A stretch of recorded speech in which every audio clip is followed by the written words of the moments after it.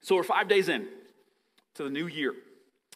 And some of you, many of you maybe, we're 5 years into some new, or 5 years, I wish. 5 days into some New Year's resolutions. Still going? Still got them, hopefully. I don't know if you do the resolution thing or not. Either way, like even if you don't, doesn't it kind of feel like the New Year's just kind of the time to start something? It just feels like this is the time. If you want to make some changes, this is a good time. Now, if you hesitate, I get it because we all kind of know the stats on New Year's resolutions, right? It's hard to get those things to stick. 80% of people who start off thinking they're going to do something end up stopping their resolution by the second week in February. Did you know that? Just like 80%. And then ultimately, only 8% of people actually make it, so to speak. They go from not having some kind of habit to actually making it a part of their life or getting rid of something. Only 8% actually succeed. And I'm not telling you that to discourage you. It's just real. Actually, I want to do the opposite. Can you, with me, imagine that you are the 8%?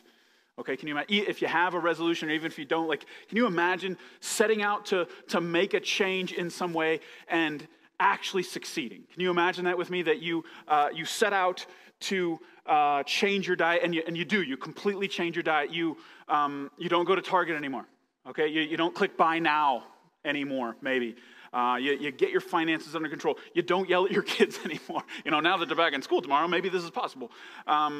You're more intentional with your spouse. You don't waste so much time staring at your phone. Whatever you set out to do, you actually do it. You succeed, but it doesn't work. Can you imagine that? You change your diet completely, but you don't lose any weight. You don't look any different. You change your spending completely, but your savings account is stuck. You change your parenting completely, but your kids are still little brats. You change the way you treat your spouse completely, but your marriage is still blah. Can you imagine that? Imagine you did all the work, but you didn't get any of the desired results. Imagine you put in the blood, sweat, and tears, but you got nothing back. You invested, but you didn't get a return. You work really hard, but your work didn't work. So I got to quit, right? So this situation is exactly what the people of Israel find themselves in the book of Haggai. So let me give you a quick backstory. I know you're all experts on the book of Haggai. It's totally your favorite book. It's just very obscure, small Old Testament book about this prophet named Haggai. So he's a prophet to the people of Israel. People of Israel were in exile in this country called Persia, but a king named Darius actually allows the people to return their homeland and kind of rebuild their lives. So they're coming back. People of Israel are excited because this return had been prophesied for decades. They're really excited. They have some expectations. And God has promised to do some really cool things. Jerusalem, the capital city, is kind of like God's city. He said, I'm going to return this thing to its former glory. It's going to be awesome. So the people, kind of their situation is they're not where they were, but they're not yet where they're going. They're grateful that they are not back in exile, but they're still got this anticipation that God is going to do something moving forward. It's kind of that in-between place. I feel like a lot of us are there, right? You're in this place where you're hopefully grateful that you're not wherever you were, but you're still got a dissatisfaction looking forward to what God is going to do. So God gives Haggai, this prophet, a message to the people. And I want to start in verse 5. Now therefore, says the Lord of hosts, consider your ways. You have planted much but harvested little. You eat but are not satisfied. You drink but you're still thirsty. You put on clothes but you cannot keep warm. Your wages disappear as though you were putting them in pockets filled with holes. So here are the people of Israel doing work, but they're getting dissatisfying results, right? They plant, and they actually plant a lot, but they harvest little. They eat, but they're still hungry. They drink, but they're still thirsty. They got a warm, fuzzy sweatshirt on, but they're still cold. They put in hours and hours and hours punching that time clock, and the bank account's still empty. So there's a disconnect, kind of like there is between this TV and the computer. There's supposed to be this disconnect between the work that they're doing and the results that they're getting. Disconnect between the work that they're doing and the results that they're getting. Now, for me, this is worst case scenario. I don't know about you, but if I'm not going to get the results, I don't want to do the work, right? If I'm not going to look different, I'm not going to eat different, right? If I'm not going to get the results that I want, why would I want to do the work? And that's the situation that people of Israel find themselves in. They're doing this work. They're putting in the hours and the time and the effort, and the thing that they want to happen isn't happening. They're kind of like running up a sand dune. You ever feel like that? Like you're working, but you're not making any progress towards where you want to go. So that's terrible. I want you to also imagine with me, what if you were in a situation, and I think this is worse, what if you do the work and you get the results, but you still don't find that satisfying? What if you get the thing? Whatever the thing was that you're after, what if you get it and it still doesn't do it, right? You get to the top of the hill and you're thinking, this was it. This is the hill that I wanted to get to the top of, and you're up there and you're going, oh, it's okay, but it's not what I thought, right? It doesn't scratch the itch. It doesn't satisfy the hunger, quench the thirst. You get it. You finally get married. You thought it was going to be it, and it's not what you thought it was going to be, You finally have kids, and you're like, oh my gosh, this is not what I thought it was going to be, right? You get the job, and it's not what you thought it was going to be. Like, you get the thing. You actually got the result that you wanted, and you found out that it still doesn't do it. It's kind of where we're at. As a society in general. And maybe this is where you're at personally, right? I mean, we have unlimited data and we're still bored. We have all-you-can-eat buffets, but we're still hungry. You have bottomless margaritas and you're still thirsty, right? You have a couple days off and you're still tired. What is up with that? We're doing the things, we're even maybe getting some results, but they're not satisfying. So it begs the question. Why? Why? Why am I doing all this work and not getting the results that I want? Why am I putting in the time and not getting the thing? Or worse, why am I getting the results that I've always wanted and I still have this nagging dissatisfaction lurking around in my soul? Why? So God actually answers this question for the people of Israel in the book of Haggai. That's why it's kind of so cool. So they're experiencing the same thing we're experiencing, and God actually tells them why. He gives them the answer. It's in verses 9 and 10. You hoped for a rich harvest, but they were poor. And when you brought your harvest home, whatever you did get, I blew it away. Why? Because my house lies in ruins, says the Lord of heaven's armies. While all of you are busy building your own fine houses, it's because of you that the heavens withhold the dew and the earth produces no crops.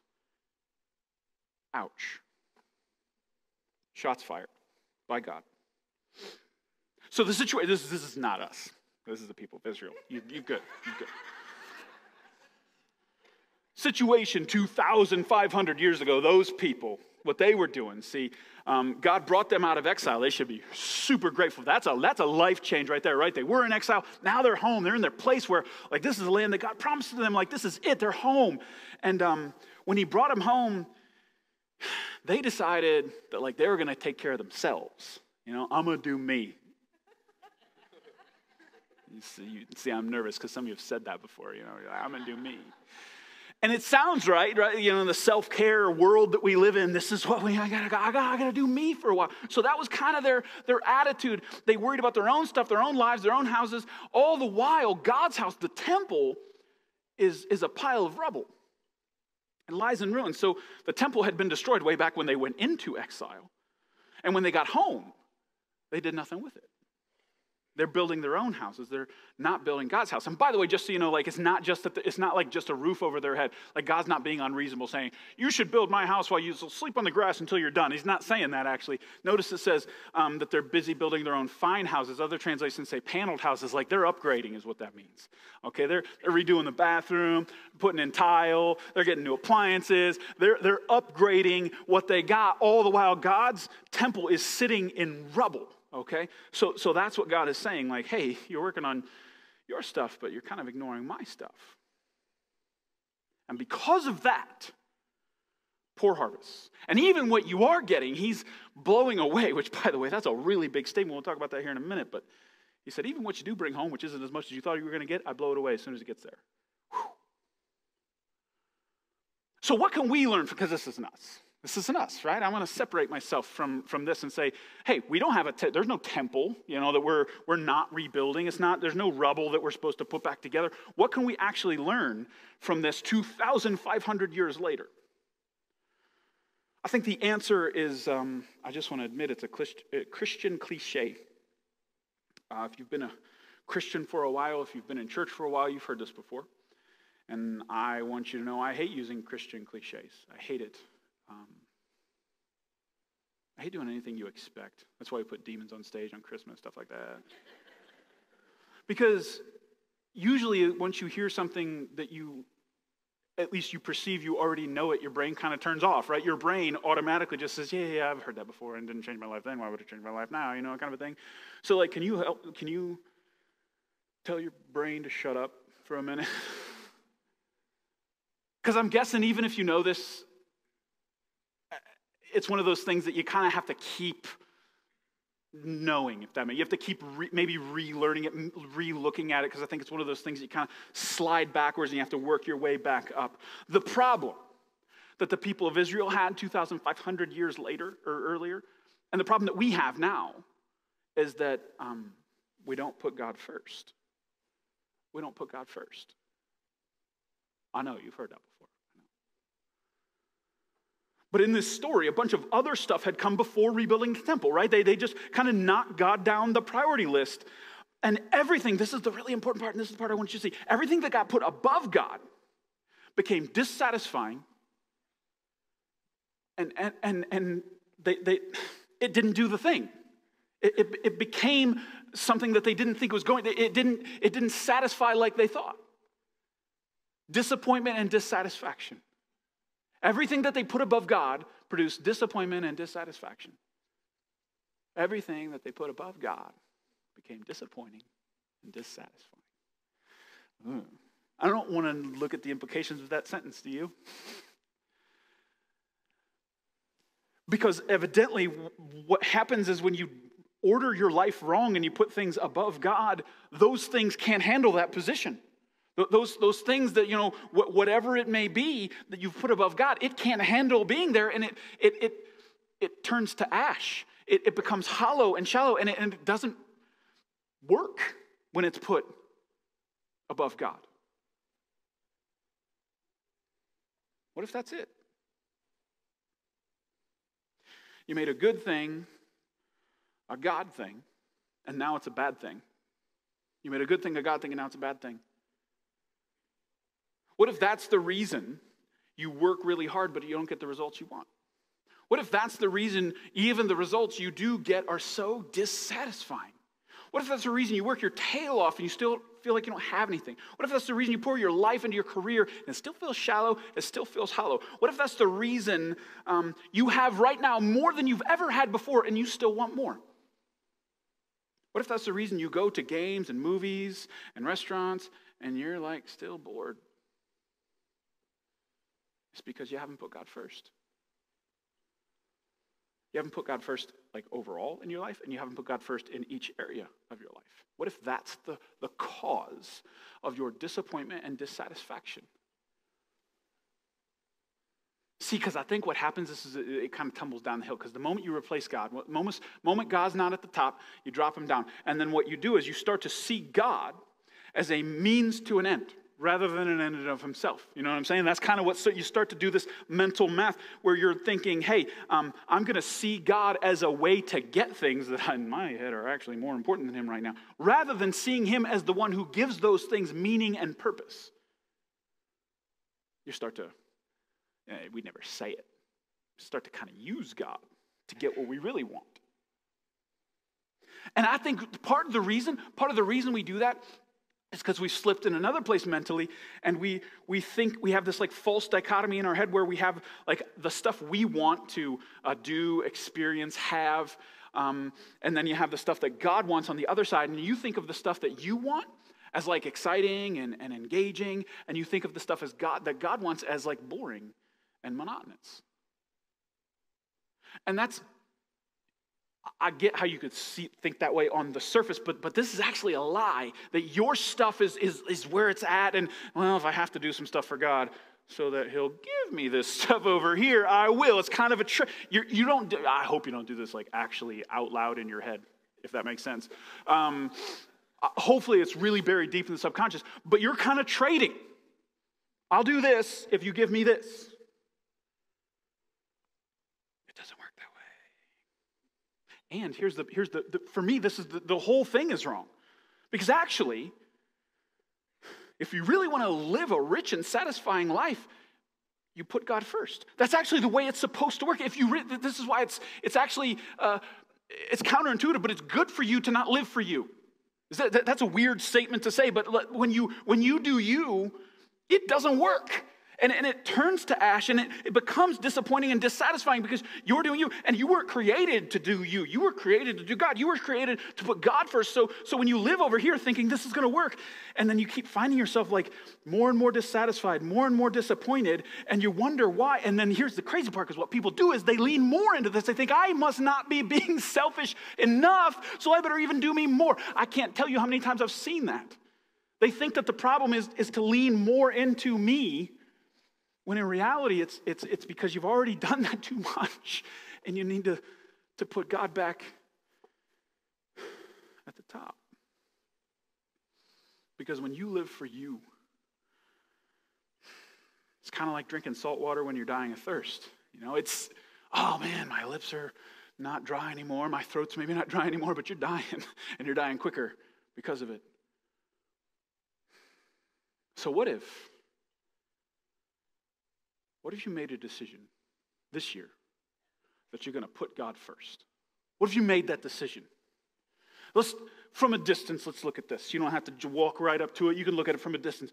What if you put God first when it comes to your time, your calendar? What if you put God first there? What if you put God first when it comes to your finances?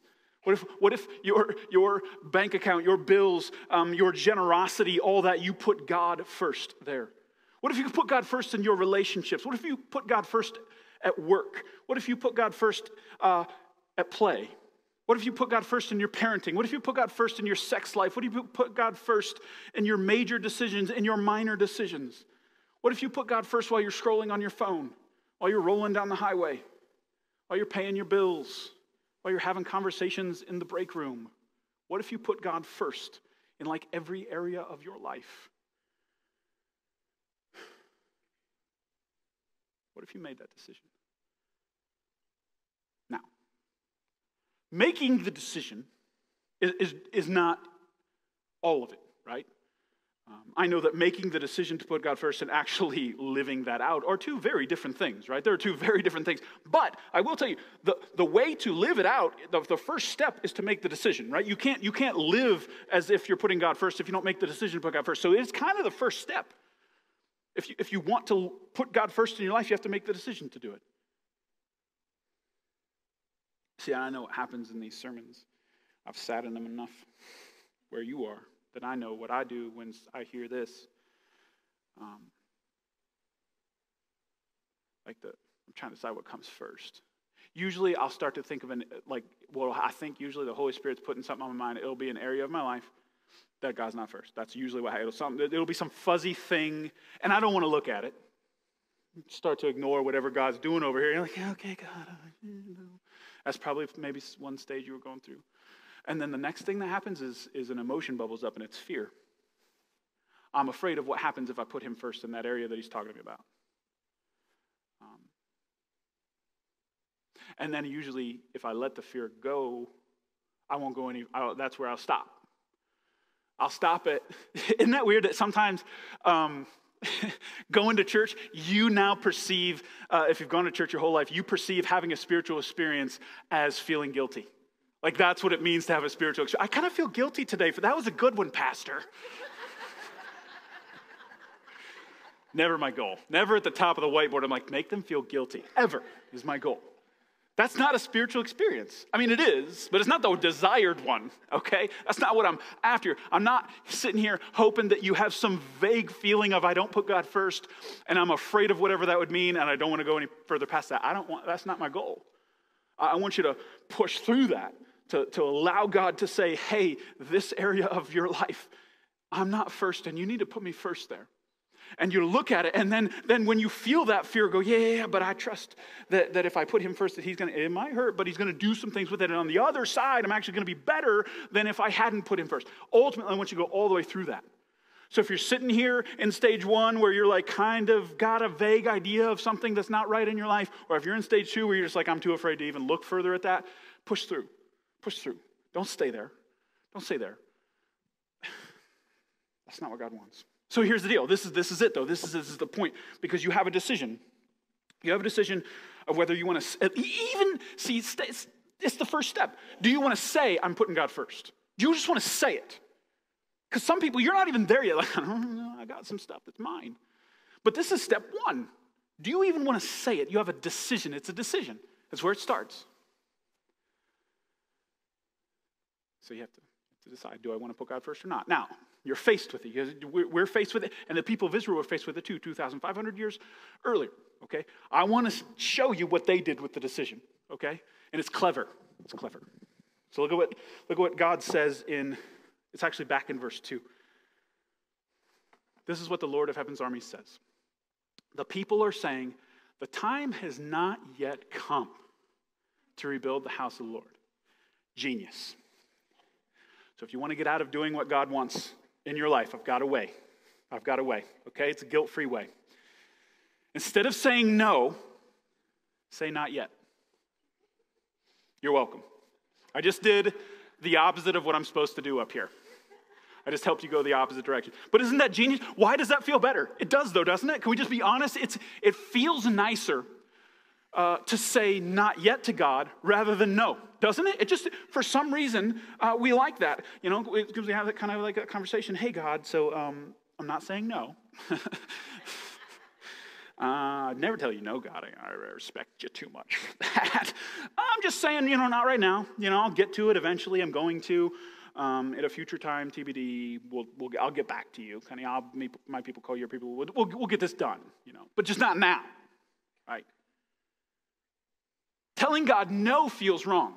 If you grew up in church, if you're a Christian, you kind of know that you can't tell God no. It's obviously disobedience, obviously sinful. But when we tell God not yet, it doesn't feel so bad. And I think the reason is because you're kind of lying to yourself, right? You're kind of lying to yourself. It feels like you're saying yes, like a future yes, right? It's a delayed yes, even though we're not. It feels like we're being obedient just at a future time. But delaying is not obeying. Delaying is not obeying. And I'm guessing if you have, again, like if you grew up in church, if you've been a Christian for a while, this is probably some version of what you do, right? When it comes to putting God first in different areas of your life, you don't say no, you say not now. I'll get to it. I will later. No feels wrong, not now feels okay. And maybe like that's the current state of your entire spiritual life right now. Maybe your status when it comes to your spiritual life is not now. You got not now blinking over your head. I'm not saying no, God. I got some stuff I'm going to do first, and then I'll get to it. Now, I was researching this story this week, and it was really interesting. Theologians and scholars actually kind of believe that this little phrase here, the time has not yet come to rebuild the house of the Lord, became a saying. So it's not just that they said it, it's that it became like a saying. If you're comforting your newly single friend, there are plenty of fish in the sea. It's a saying, right? You say, you don't really mean anything at this point, but you say it to try and comfort them. That's what this became. So they have this saying, and they use it for all different kinds of things. If the family's getting ready to go plant the field, and you don't really want to plant the field right now, the time has not yet come to rebuild the house of the Lord. If it's time to go thresh the wheat and you don't want to, you say, well, the time has not yet come to rebuild the house. If the wife tells you to take out the trash, you just say, the time has not yet come to rebuild the house. It became kind of this like cliched thing that people would say. It used to mean one thing, and now it kind of means another thing. And see, isn't that the problem with delaying, though? Because at first they meant it. They meant it. They meant that later. They meant not now. But eventually they didn't mean it anymore, right? At first, it really was their intent to rebuild at a later date. But eventually the intent faded. They said it, but they didn't mean it anymore. They said it to comfort themselves in their own disobedience. I'm not saying no, I'm just saying not now. I think that's why delaying is so dangerous. So dangerous. Now, so that's a fun little thing that all the scholars kind of look at and say, yeah, it like became like this thing that people would say in Israel. But the thing that scholars can't agree on is why they procrastinated in the first place. There's a really interesting thing that nobody can really definitively say why they started this in the first place. Why didn't they just rebuild when they got there? Why did they procrastinate? So there's a lot of speculation. Some scholars say that maybe it was because the conditions weren't favorable. They just got back from exile. It's a big transitional period. Things aren't quite right to start that big of a project. We're going to wait until conditions to improve. God, not right now, because things are a little messy right now. And when things calm down and conditions are more favorable, then we'll do the thing that you want us to do. Now, some scholars think that. Others think it's because they faced opposition. They faced opposition. There were people in the land who didn't want them to rebuild the temple. They had enemies who opposed them. And maybe the reason they wanted to delay was because they just wanted, they wanted that noise to kind of calm down. They wanted everybody to be on board with this decision. So we're just going to wait until everybody agrees, and then we'll do it, God. Not now, when things calm down then. Other scholars just say it's because they were busy.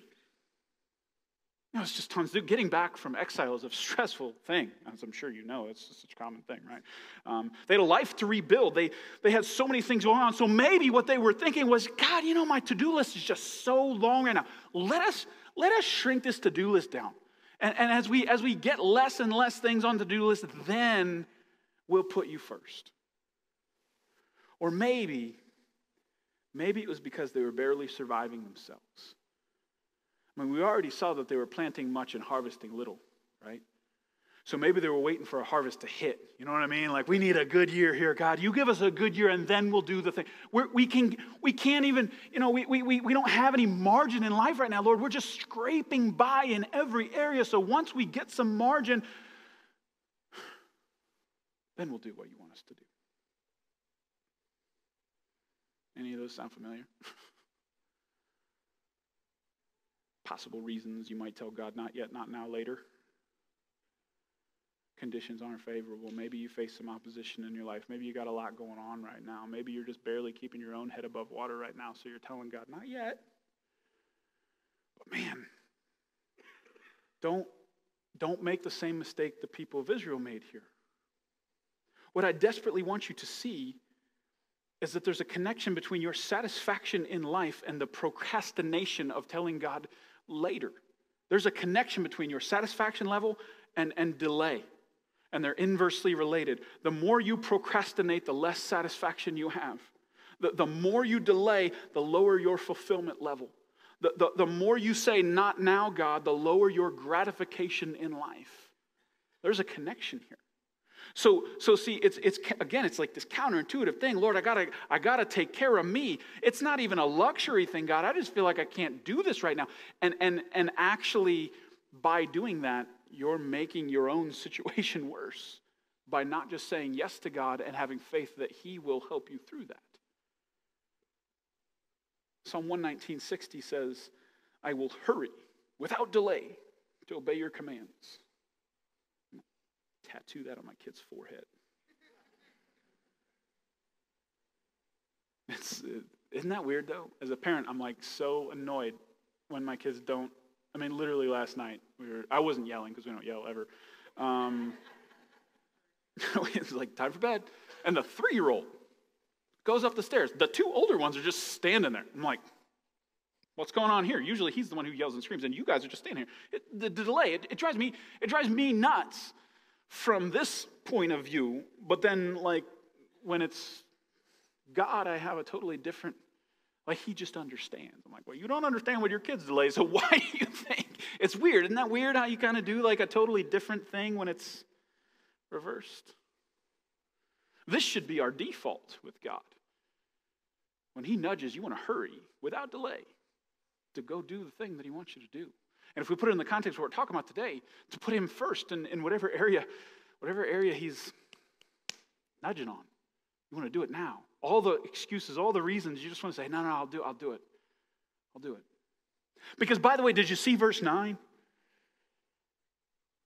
You hope for a rich harvest, but they were poor. And then when you brought your harvest home, even though the whatever poor harvest it was, when you brought it home, I blew it away. That's God speaking. God saying he blew away their harvest, the harvest that they brought in. Not Satan. Wasn't the devil. We blame the devil for everything, don't we? But here, God's saying, no, it wasn't him. It was me. And I think what that shows, because it sounds mean, right? Like, why would God be mean? But it tells us that God's not going to let us build our lives on secondary things. He's not going to let us make good things God things, because he knows it wouldn't be good for us. This is a huge deal. This is a huge deal, right? That ultimately, to ultimately have God working against you. That's a crazy thing to say. Like, to have God standing opposed, to have God blowing away any progress you make, God pushing back against your life because you've pushed him down the priority list. Not because he hates you, but because he loves you. That's crazy.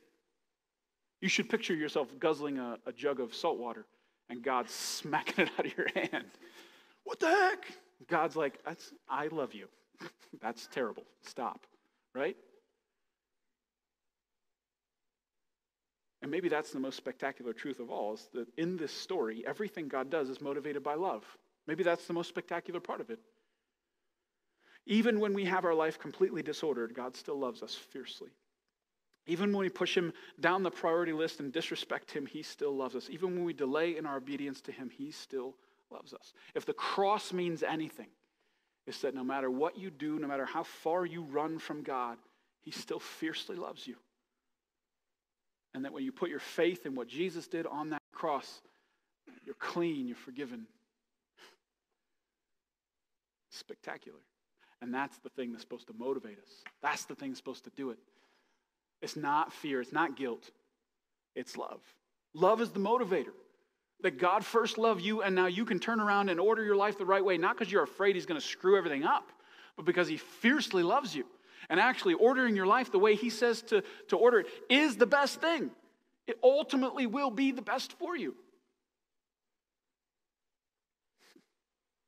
So what is it? What is it? The thing, you know. What area of your life is God nudging on today? That he's saying, hey, you know, I'm not first here, and maybe that's why it's messed up. Maybe that's why it's dissatisfying. Maybe that's why it's disappointing. What specific area? You could say your whole life, and maybe some of you do need to just kind of plant a flag in the ground and say, I'm going to put God first everywhere. But my guess is there's certain areas where you kind of got it and certain areas where you definitely don't. So I'm just asking, what's God doing in your heart right now? What area do you need to say, okay, let's look at this. I've got it completely out of order, and I need to put God back at the top. And I guess I want to end with this. I believe, like, God has really big plans for this church. Every pastor thinks that, by the way. But I really believe it.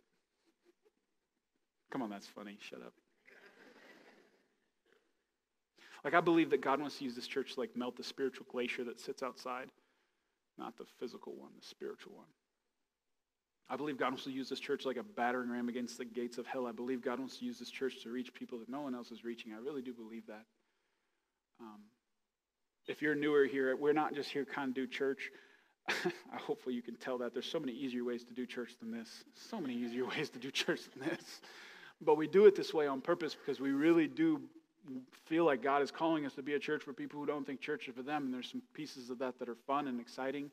And there's some pieces of that that are really hard. And I feel like we're called to be that. I feel like God has almost, I don't want to say appointed, but like he's picked us to say, hey, you get in the game, you do that. This is your part in the battle to fight. I really believe that. But see, when I say us, I mean us, like as in you are a part of that. And maybe that's part of the tension we collectively are feeling too, like we have to make the decision to put God first. The more of us that do that, the more effective we will be. So if we don't make that decision, and that means if you don't make the decision, here's the crappy part. You're not just hurting you, you're hurting us. So I'm mad at you. Because that's what it means to be a church, right? We're connected in a lot of different ways. We're connected. And when certain parts of that connection don't do what they're supposed to do, it hurts everybody else. So I don't know. I guess what I'm saying is I feel like there's this thing out there that God really, and it's big. It's not something that's just kind of little. It's not something that's just kind of okay. I feel like God's called us to this like great, crazy thing. But I kind of feel like this story is about us. Like we're right there. We're seeing it. And the results we're getting aren't quite what we want. And I think it's because we got to put God first. We got to put God first. So if you weren't motivated selfishly, be motivated collectively. That, man, together, I feel like God wants to do something here. And maybe he's waiting on us. He's like, hey, I want to do some things. That's the story, right? He's like, I want to bless Jerusalem. I want to make this nation great again, but I'm waiting. I'm waiting on you, actually. God's ready. He's kind of waiting. And maybe that's what he's looking at us saying, like, hey, so I want you to feel that. Like, we're all in this together. I'm looking at my life, too, saying, hey, what needs to get bumped down so that God can put back up there? Because I really feel like he wants to do something special. I really do. I really do. I hope you care about that. It's so weird. I'm a pastor. I know I care about church. But like, this is the thing, right? This is the thing that ripples into eternity. And we can be a part of doing some really crazy things that ripple all the way out into eternity. And that's what I want to see. I hope you do too.